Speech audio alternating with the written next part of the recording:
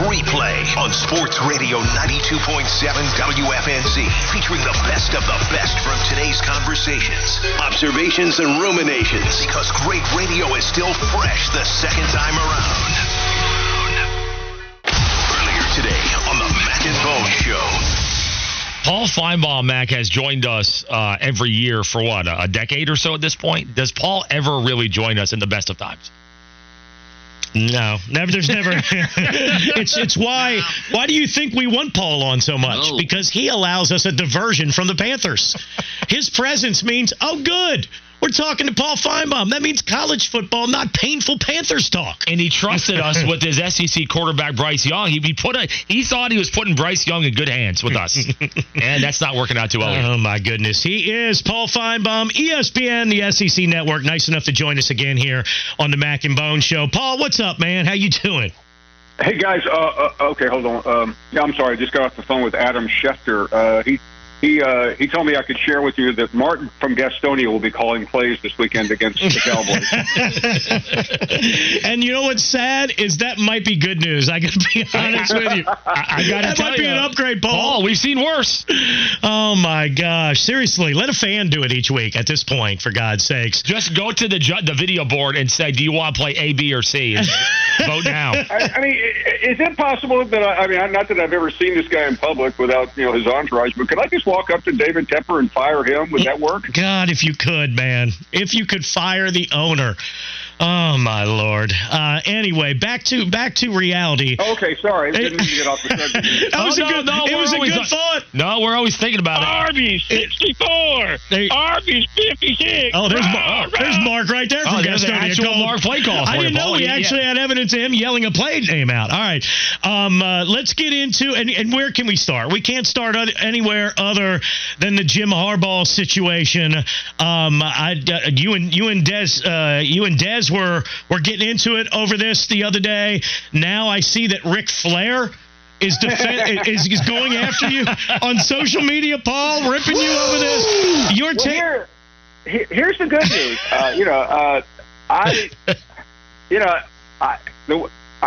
Ric Flair is an intimidating guy, but the one thing I'm not afraid of living in Charlotte is that he would ever threaten me, because I think there are about 15 injunctions out for his arrest in Charlotte, so I don't have to deal with him here. Yeah, one of the great trades was when you entered the city and Ric Flair left it around the same time period. We like that move. But hey, I just thought of something, guys. Not to interrupt, but I mean, I shouldn't have said that about Tepper, because what if he wised up, which I don't think he's capable of doing, and fires Frank Reich and decides to hire Harbaugh, and Harbaugh moves in right next door to me. I got to tell you, I'm pretty desperate. I think I would take Harbaugh at this point. Paul, what do you think about, I think we've heard a lot of most of what you said about Jim Harbaugh and Michigan, I've agreed with. I know it's upset a lot of people, Ric Flair included. The thing that's taken my anger towards me, it's one thing that they cheated in what sounds like a very egregious way, but then the way that they have acted afterwards, I mean, the way they're acting like they're the victim, Jim Harbaugh wants to be America's team, that's taken my anger to another level.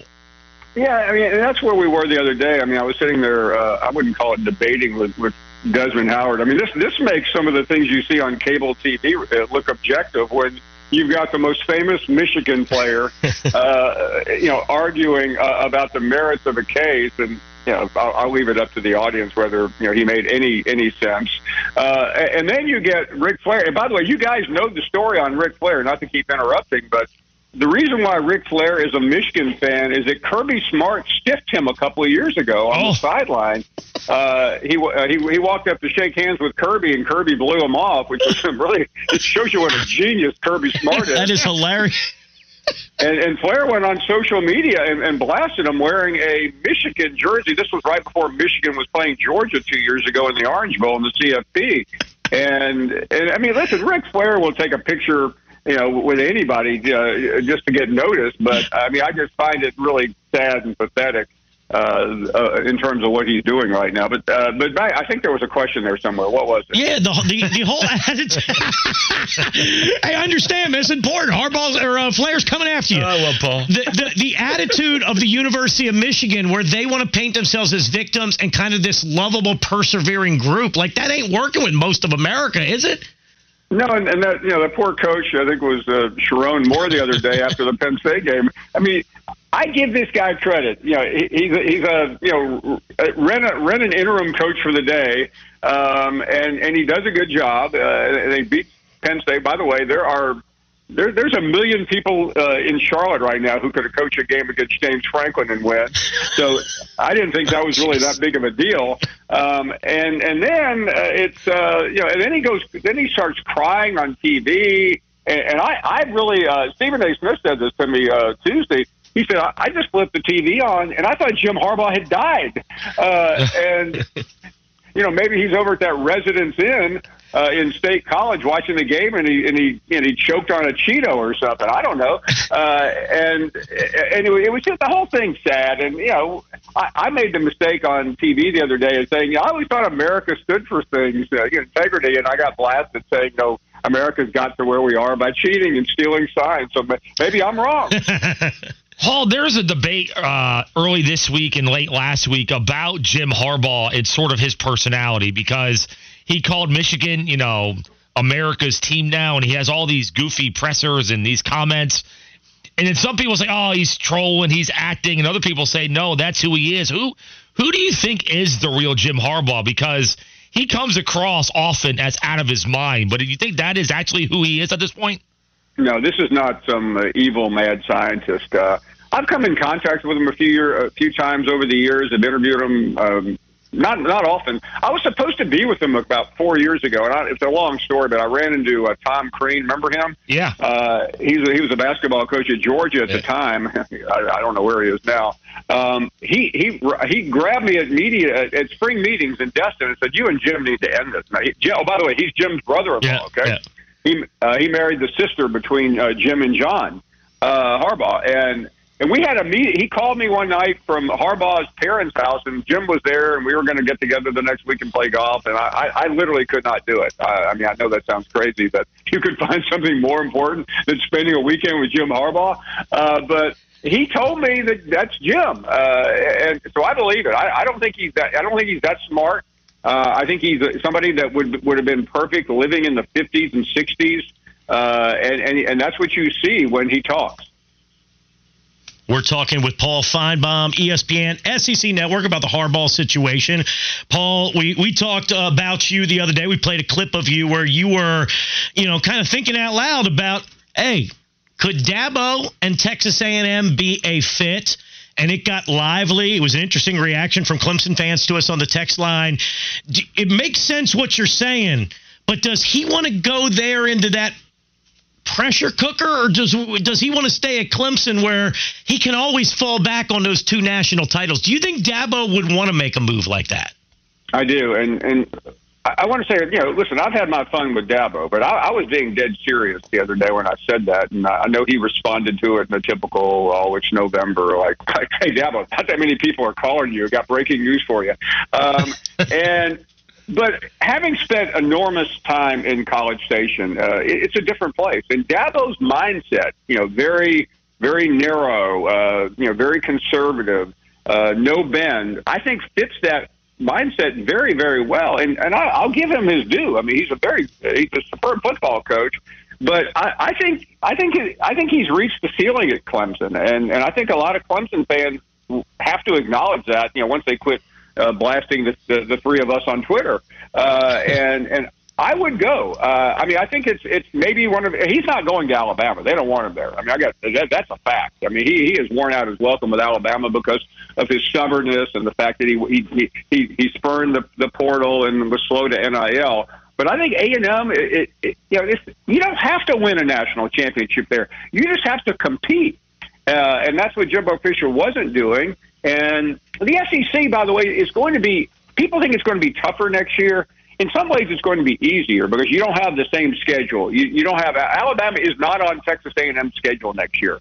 You have Texas, you have Oklahoma, you have all that, but you also have the advantage of the 12-team playoff, where you can go 8-4 next year with a good with a good schedule and make the playoffs, and that's the difference, and it's a big difference. And you could say, well, you can still do that at Clemson. Well, you can. But Clemson is in the ACC, and I'll whisper this, but the ACC is not exactly the Broadway of college football right now. Oh, no, we don't want to hear that, Paul. How dare you, Paul? I'm going to contact Ric Flair and get him after you.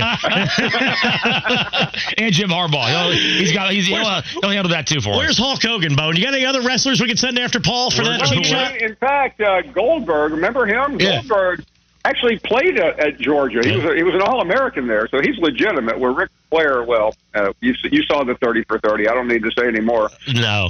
He used to be, Paul, like when Bone and I first got here, which is like almost 2 decades ago at this point, he was so revered. I mean, we used to always say, Bone, he could run for mayor. But, man, he has had himself involved in so many messes since then. The Panthers, remember the whole thing with the Panthers, Bone? Like, you were talking, Paul, about, like, Kirby Smart, like wouldn't shake his hand or whatever. Well, the Panthers stopped when he had some of those legal problems that you referenced earlier, Paul. The Panthers stopped doing his woo on the video board or whatever, and he got mad about that. So Paul, he got into a road rage altercation on the side of 485 one afternoon. Yes, and apparently put a guy in a figure 4 leg lock during rush hour traffic. And the guy said, "I thought wrestling was fake." Imagine you're driving, Paul, down 485. You look to your right. There's a Ric Flair with his shirt undone, and he's got some random pedestrian or random, guy in a figure 4 leg lock. God, what a sight! What a sight! Shane Beamer's getting late to Mississippi State. He had to answer questions about it yesterday because of the ties to the AD, and his wife went there. How concerned should Gamecock fans be that he would make that leap, or does that not make sense to you? It's interesting. Not only did his wife go there, I think his father-in-law is like the sheriff down there. Okay, so I mean there are legitimate ties, and the AD Zach Selman was at Oklahoma when Shane was there. I think it's a little bit far-fetched, but on the other hand, let's say Beamer loses Saturday night and to Clemson, that's 4-8. He's not in trouble, but. It's a year ago this weekend. He beat Tennessee and Clemson back-to-back. But you 4-8's a bad record, and maybe he wants a change. Maybe I don't think. I mean, he has a better job right now. I guess let me just say that. Yeah, I would think he does, too. I wanted to ask you, I know you've been talking about this a lot on your show lately. How can you not when you got Bama fans calling you every other minute? But Alabama, and I was so wrong on them. I was one of these doofuses that was doubting Saban and this team at the start of the season, and I've learned my lesson yet again. But they are playing, Paul, as you know, I mean, close to as good as anybody. If not as good as anybody, as good as maybe the top 2 or 3 teams in the country right now. What kind of chance do you give them to knock off Georgia? They could do it. And I'm really interested in Georgia this weekend. I know it's a game that people are just waving at, but I want to see how Georgia plays in the toughest environment they will see all year in Knoxville. Tennessee is terrible on the road, but they're very good at home. Listen, it's going to be a 3.5-point spread. I mean, I think that indicates the perception of this game in Vegas. So by no means, I prefer. I like Georgia at the moment, but we're 2 weeks and 2 days away. But I'll save the cliches. But Nick Saban is just he's money in games like this. So yeah, you have to take it seriously. No doubt, that's going to be a very intriguing game. Paul, if you had to go to dinner with one of the following guys, who would you choose? Mark from Gastonia, Ric Flair, or Jim Harbaugh? You know what? Jim Harbaugh. Oh, man. I thought Mark was going to get some love for a second there. Oh, man. Oh, dear. I say Paul goes out with all 3 of them, and I'd make a reality show out of it. All right, Paul, we appreciate your time. Appreciate it, man. Good luck with Ric Flair if you see him on the side of 485. All right, man? He's actually at my door right now. I got to run. Listen to Mac and Bone every weekday morning from 6 to 10. Instant replay continues with more in a moment. Only on Sports Radio 92.7 WFNZ. The exclusive home of the Charlotte Sports Fan. You're listening to Instant Replay on Sports Radio 92.7 WFNZ. Because great radio the second time around is always twice as nice. This afternoon on the Wes and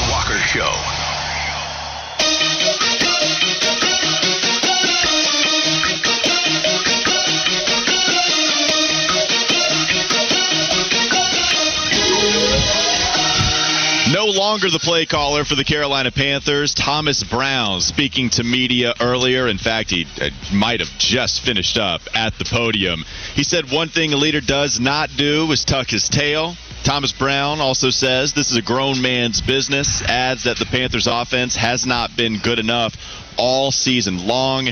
He does not think that this is going to affect his career, but a lot of the comments that he had today, Wes, were taking the high road, which shouldn't be surprising because Thomas Brown has been nothing but a cool cat at the podium every single time that we've gotten to hear him speak.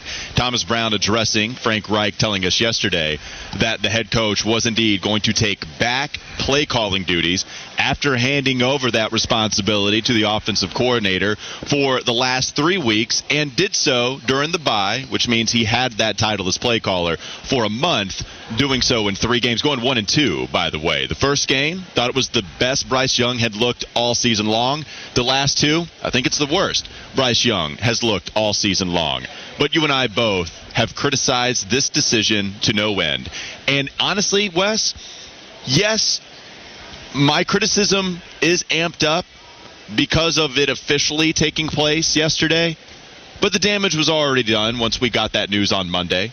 Once Frank Reich said, I'm still figuring out whether I'm going to take back play calling duties or not, dysfunction already easy to see.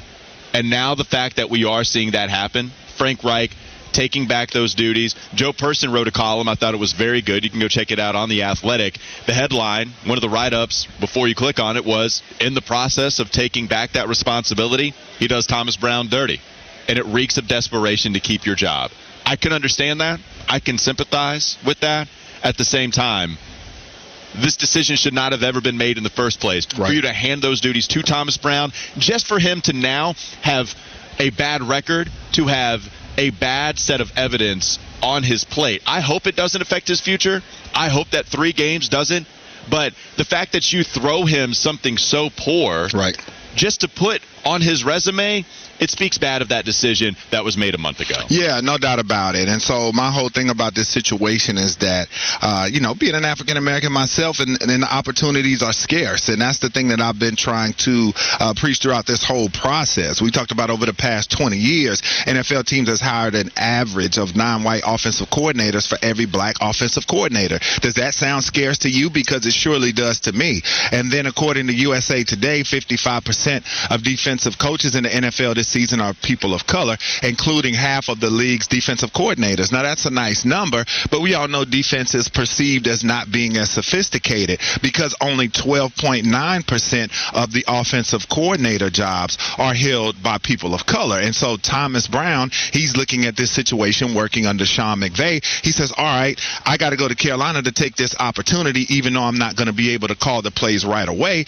even though most guys who are hired in this position, regardless of color, are going to be the play caller from day one. Okay, fine. Then, earlier this season, it kind of ruffled my feathers a little bit when Frank Reich hit him with the someday he'll be able to call the plays. And I'm like, well, why'd you bring him in if it's going to be someday? Then things go left. You're 0-6. Oh, let me hand you off this hot potato and see what you can do with this hot garbage out here that we've been putting out, when we knew that this was a setup for failure because nothing much greater was going to happen than what was going on the field right then and there because of personnel. And so now you want to take the play calling responsibilities back for what? This does nothing but look bad on Thomas Brown. You shouldn't have given them the job, and you should have kept the someday in place for him after this season when you upgrade the personnel, when you upgrade everything around Bryce Young, and then you give Thomas Brown the job and say, all right, this is in a little bit better shape. I took care of the car when it was banged up. I went and got it fixed. Here, now you can drive it. That's how it should have went. So that's been my problem for all of you out there that have an issue with it. That's all I'm pointing out is the scarcity of the position for African Americans. I'm not saying that Frank Reich is racist. I'm not saying the Panthers are racist. But I'm just saying when you're in a position and you're a person of color, mainly an African American, and you know that these jobs are scarce, for you to get that opportunity that is so scarce and then get it in a bad position after the person who was going to do the job in front of you couldn't do anything with it, and then they expect you to be able to turn sugar from you know what. and then now you're going to take it back. And that's all I'm saying. It doesn't look good on him. It's a bad look for this franchise, and it speaks to why there were many who might have not wanted to take the job in the first place. And so for Thomas Brown, you hate it. He did take the high road. Kudos to him, but I know deep down this has got to be a frustrating situation 100%. for him. How could it not be? And by the way, everything you just discussed should have been recognized by David Tepper and should have been recognized by Frank Reich in the moment. When you hand play calling duties to an African-American coach on the offensive side, and then you're going to hand him the keys to an offense that has not been performing all year long for a possibility for you to take it back just within 3 weeks' time, you have to understand how that looks. You have to understand not only how it looks for Thomas Brown and his background, but also just how dysfunctional the organization looks from a bunch of different angles. David Tepper has had this type of criticism before, okay? We saw it when Perry Fuel took over for those last 4 games when Ron Rivera was fired, and then he goes and gets a different coach, Matt Rule, who comes in from college, gets this job, gets a big old contract. Joe Brady gets the offensive coordinator job. He's received this type of questioning before, and so now that you leave yourself susceptible to this again because of your own doing and because of your own decision making, it makes me think that you're not learning from anything as far as your tenure goes. What evidence do we have that suggests he is learning from when he purchased the team 6 years ago to where he is right now? From where the team was a couple of years ago to where the team is right now. Mm-hmm. There are plenty of things that David Tepper has done well for the community that have benefited the community. But, man, it doesn't mean that we just ignore the fact that this has been a losing football team literally every single year that he's been at the head of this organization. And also, with this type of questioning now, it's happened again. It happened before we even get to the final stretch of this NFL season, Wes. I don't think this offense is going to be fixed magically because Frank Reich has taken over. It's why I'm angry at Frank Reich for the decision to take it back. Mm-hmm. I feel like I'm angry at David Tepper for what, to me, seems like his decision to force Frank Reich to put this play-calling responsibility on Thomas Brown's shoulders in the first place. There are a lot of people that are culpable in this situation, but the entire organization, it looks awful. It looks like a joke, and this is just the latest example of that. Yeah, and so now Frank Reich's going to take this back over with the Dallas Cowboys coming into town. We know everything that this defense represents. It's not going to look much better, and that's the thing. They should have just stuck to the plan, and that's been the thing that's been so wild about his tenure so far. There's no consistency, and to your point, which I thought was a fantastic point you brought up as well, what's Bryce Young got to be thinking about this? What is he thinking about the functionality of this organization? He's like, my goodness, man, can we figure out what we're doing here and stay the course? You know you're going to take your lumps. You're 1-8 at this point. The lumps have been taken already. All you can do is just finish out this season with pride and passion and move on to the next. And so what's your plan? It should have been just, okay, if Reich's going to be the guy, you get it to Reich, he does it, and then after that, you upgrade, you do what you need to do, hand it over to Thomas Brown, go into year 2 with that plan. Or if you wanted Thomas Brown to be the OC from year 1, then just stick with that and you guys be collaborative, as he always wants to say.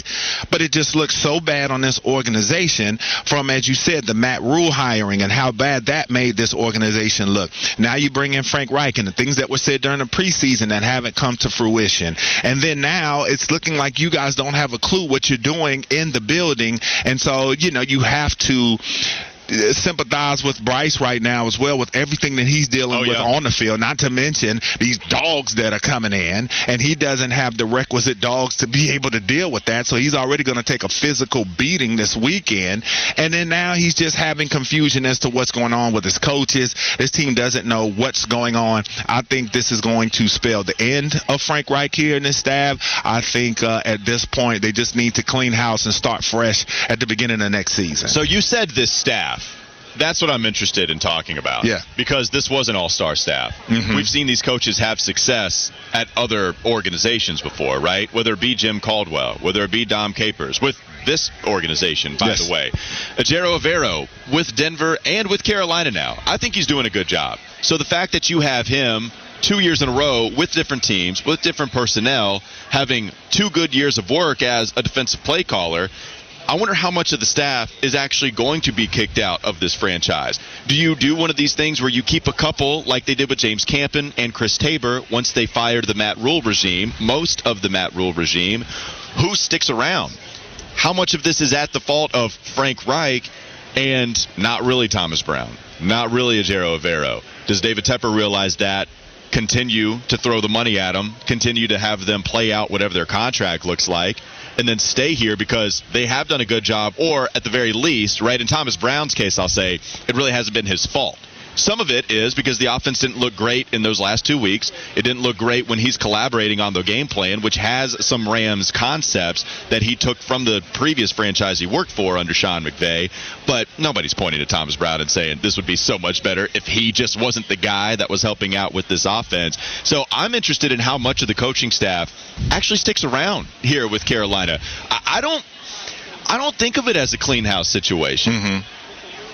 Unless Evero wants to leave, I think that would be somebody that you would want to keep around. But this is where it gets all messed up, though. Like, we can agree Avero's done a good job. But when you hire a head coach, he's going to want to bring in his own guys. Sure. And then so this is where it gets all scramble brain for me. I don't want David Tepper to meddle, but I want Evero.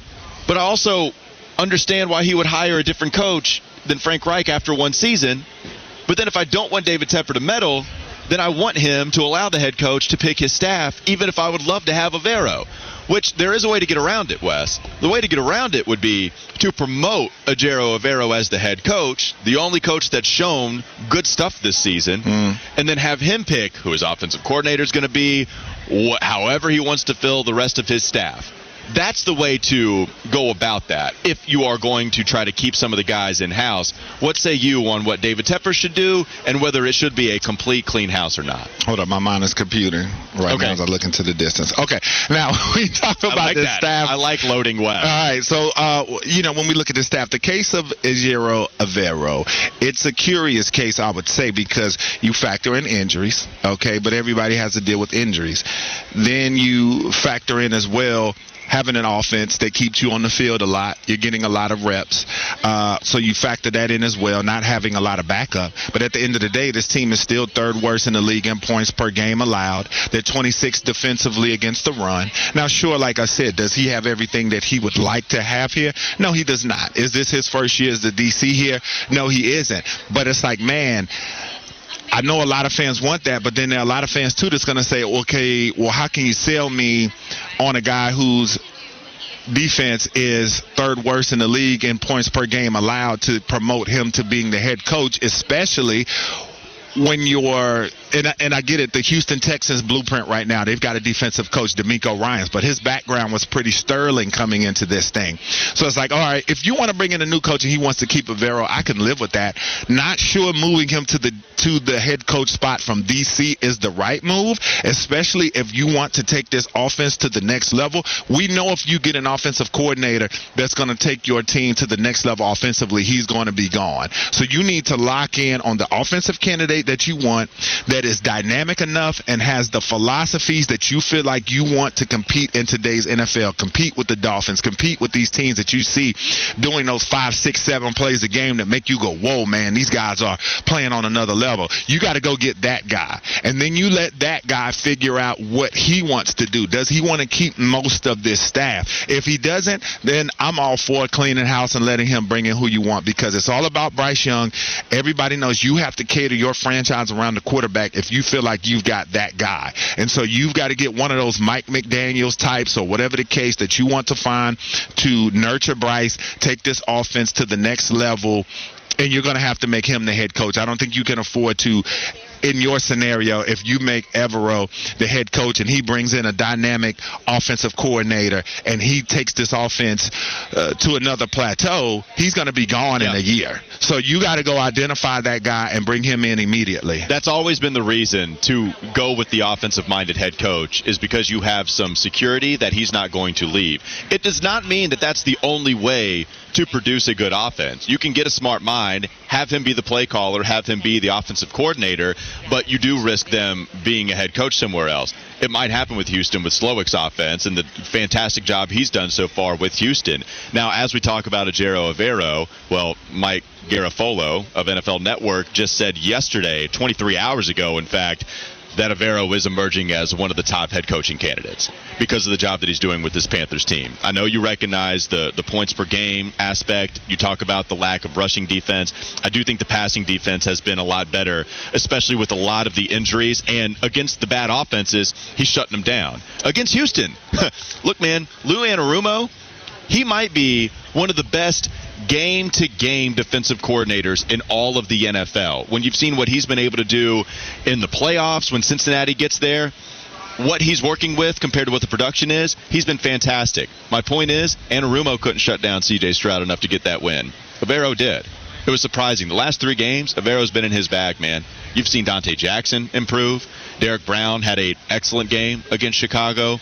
We've seen Brian Burns not even produce at a level or pace in which he's going to surpass his sack total from last year, and yet still you're finding a way to put enough pressure on the quarterback to have this defense hold offenses in check, and other NFL regimes are taking note of that. He might leave. Well, we're going to find out this weekend. I think this is a big weekend for him to really show what time it is. You get Brian Burns back in the lineup.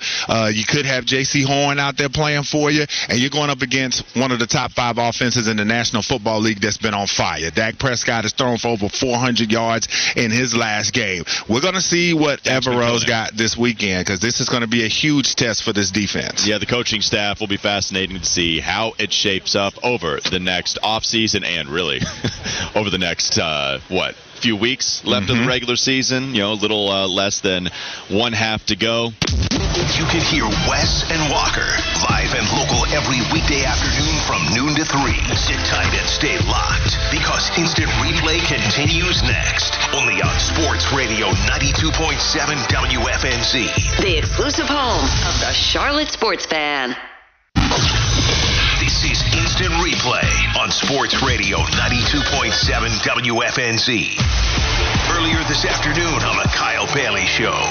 The question right now is, with Miles Bridges returning to the Hornets lineup tomorrow night, what will the reception be? What should the reception be? 704-570-9610. Let me know. Texters are, in fact, letting us know. We had Matt T from Charlotte saying, let Miles play. What's the worst that could happen? We lose? Well, I don't think that's really what's at stake or what's at issue here, Matt. I mean, respectfully, we all know he's going to play.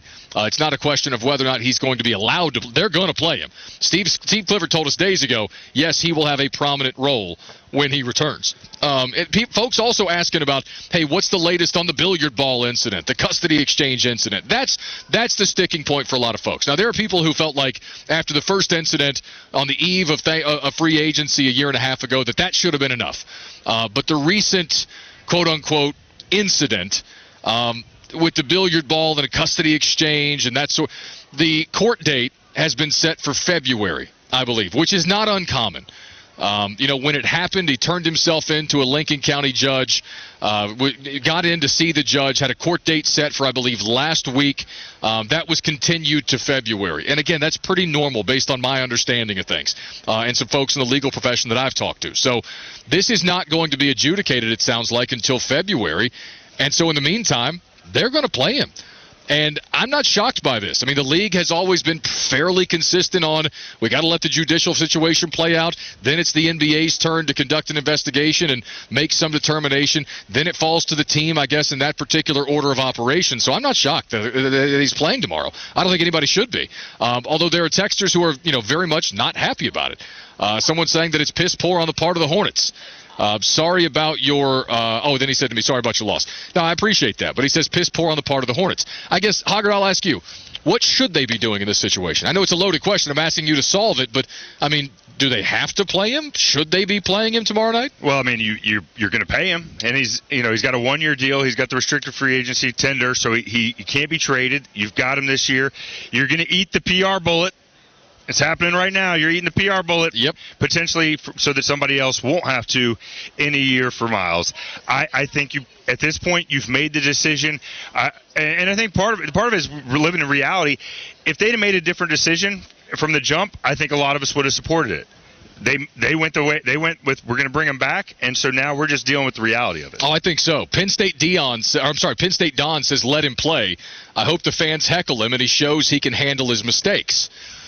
I kind of like that perspective, right? I mean, one of my concerns about bringing him back in the first place was, okay, we know that he's a talented young guy and that he can play basketball. We know he's got, chemistry with LaMelo Ball, but how will he handle the mental adversity of undoubtedly being heckled to all hell every single arena he steps into for the next several months? Do you think he has a high enough profile to receive that kind of treatment? In certain places, yes. In certain places, no. Mm-hmm. You know what I mean by that? Yeah. I think when he goes to places like Utah, right? I don't even know if Utah's on the schedule. I think they are. But if he goes to Utah, like those fans, I think might be a little bit nasty to him. I could see some fans in L.A. letting him hear it, right? I could hear Pistons fans who know his story in Detroit letting him have it a little bit, potentially. But going to Memphis on a Tuesday night, no, I'm not so sure about that. Yeah. Does that make sense? Yeah, I think so. And, I think what I don't know, most fearful of, I guess, is, well, other than another incident, which unfortunately has been a possibility. It's just the constantly hearing about it. Yeah. We don't get to hear about our team a whole lot. Our team has not won a ton of games. So whenever we do get talked about, is this going to be the topic that people are leading with and just make being a Hornets fan that much harder? I hope not. Someone from the 704 texted in and said, it's all about money. Morals go out the window. 100% true. But that's pro sports. That's just it. That's my perspective on it at this point. It's like this is what everyone else has agreed upon. Does that make you jaded? Does that make us jaded to look at it that way? Well, no. I think for me as a father, I think for me as a father, I see people jumping in. I'm a father of a daughter. I've got sons. This is disgusting. All the things. I will not celebrate Miles Bridges with my sons. Right. That won't happen. If there's a phenomenal play by Mark Williams, there's a decent chance I'll show the youngster in the morning. If there's a great play by Miles Bridges, I'm less inclined to. Right. He won't be rocking a Miles Bridges jersey, anything like that. But am I going to not take him to a Hornets game? I don't think so. I think I will take him. Yeah, and I think that's where people just have to draw the line for themselves. I'm not here to dictate anybody else's morality. I think I've made my stance on this pretty clear, and yours is the same.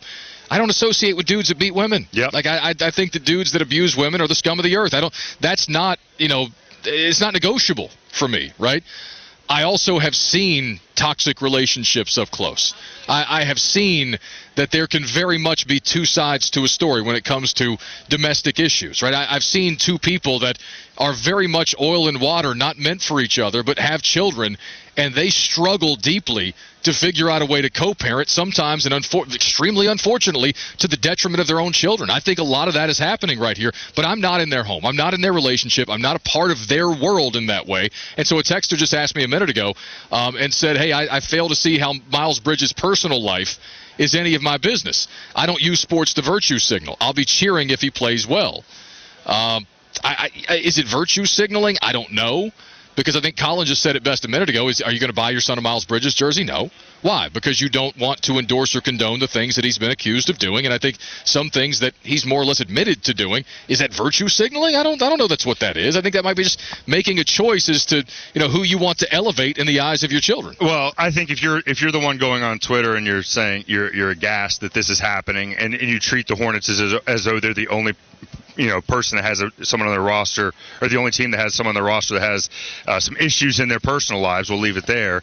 That to me is virtual signaling. You pick and choose, and I think when you talk about some of the stuff on social media, but at the same time, I think, like you said, everyone's entitled to their own opinion. If you say, hey, I'm not going to step foot in the arena, I get it. I will get it. And the good news is, I think he will only be here for one season.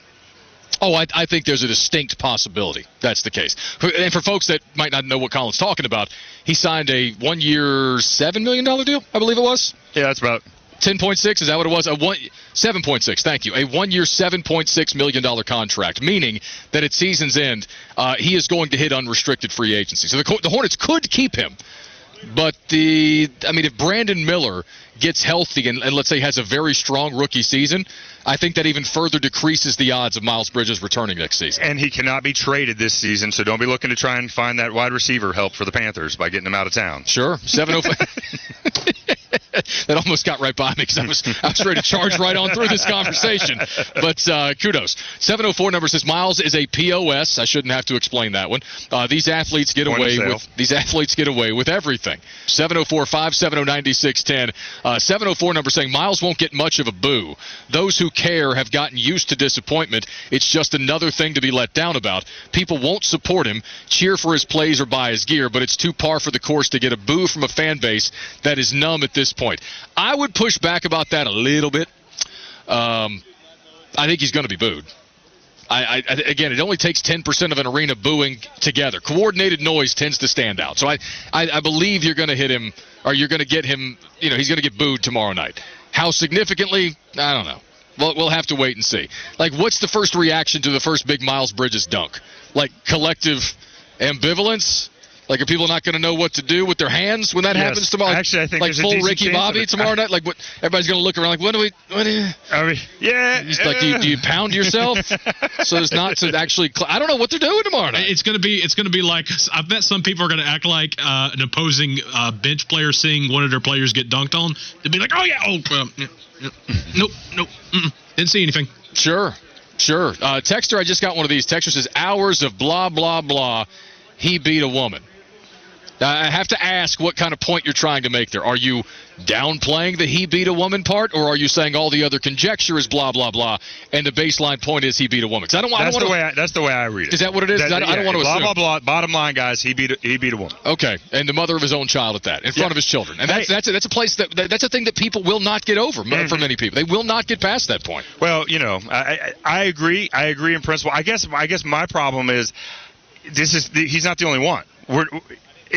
So not the NBA. You shouldn't play in the NBA or whatever, but you can play in the NFL, or you can play in hockey. You can play. I don't know. I just don't have the energy right now in me as a dad of two that's trying to make it through this life right now to be like, this is a hill that I'm going to stand on. Yeah, no, I get it. I mean, I wonder if you're football fans. Like somebody just said, Joe Mixon, Kareem Hunt, like. How many of those fans quit their team? Like, they get celebrated, man. How many Browns fans, stopped rooting for Cleveland when Deshaun Watson showed up? Mm-hmm. The Chiefs have been the apple of everyone's eye. And again, we're talking about a guy that was doing flips doing selfies, and that's cool and it's fun and that's the highlight that we're showing. Rewind the tape. Listen to the words. Yeah. I'm just saying, like, if this is the landscape that we live in, I don't know that I need to be treating our guys differently. Again, am I going to embrace him? Am I excited about it? No, I'd have made a different decision. Sure. But am I going to be angry at the organization at this point? I don't think I got it in me. No, I hear you, because you're fighting. It feels like an uphill battle. That's why, honestly, I laughed at the notion of a march on Mint last week. Because that's not a real-life issue. We love sports. You and I are here because we love sports. We know sports matter to people. Mm-hmm. But I don't think anybody with adult responsibilities is going to be caught dead protesting on a Sunday a professional football team, because there are far too many other things in life that matter, right? And so we're talking about things in life that matter. And when you watch pro sports, how much of this have you seen over the years that's made you exhausted, or to your point, just throwing your hands up and say, you know what, I can't fight this battle alone. Me personally boycotting this team, it's certainly a decision that you can make. But if you don't feel like fighting it, I get it, because people have been inundated with this stuff for decades in professional sports. You tuned into Instant Replay. When the audio was so good, it has to be heard again. Only on Sports Radio 92.7 WFNZ. The exclusive home of the Charlotte Sports Fan.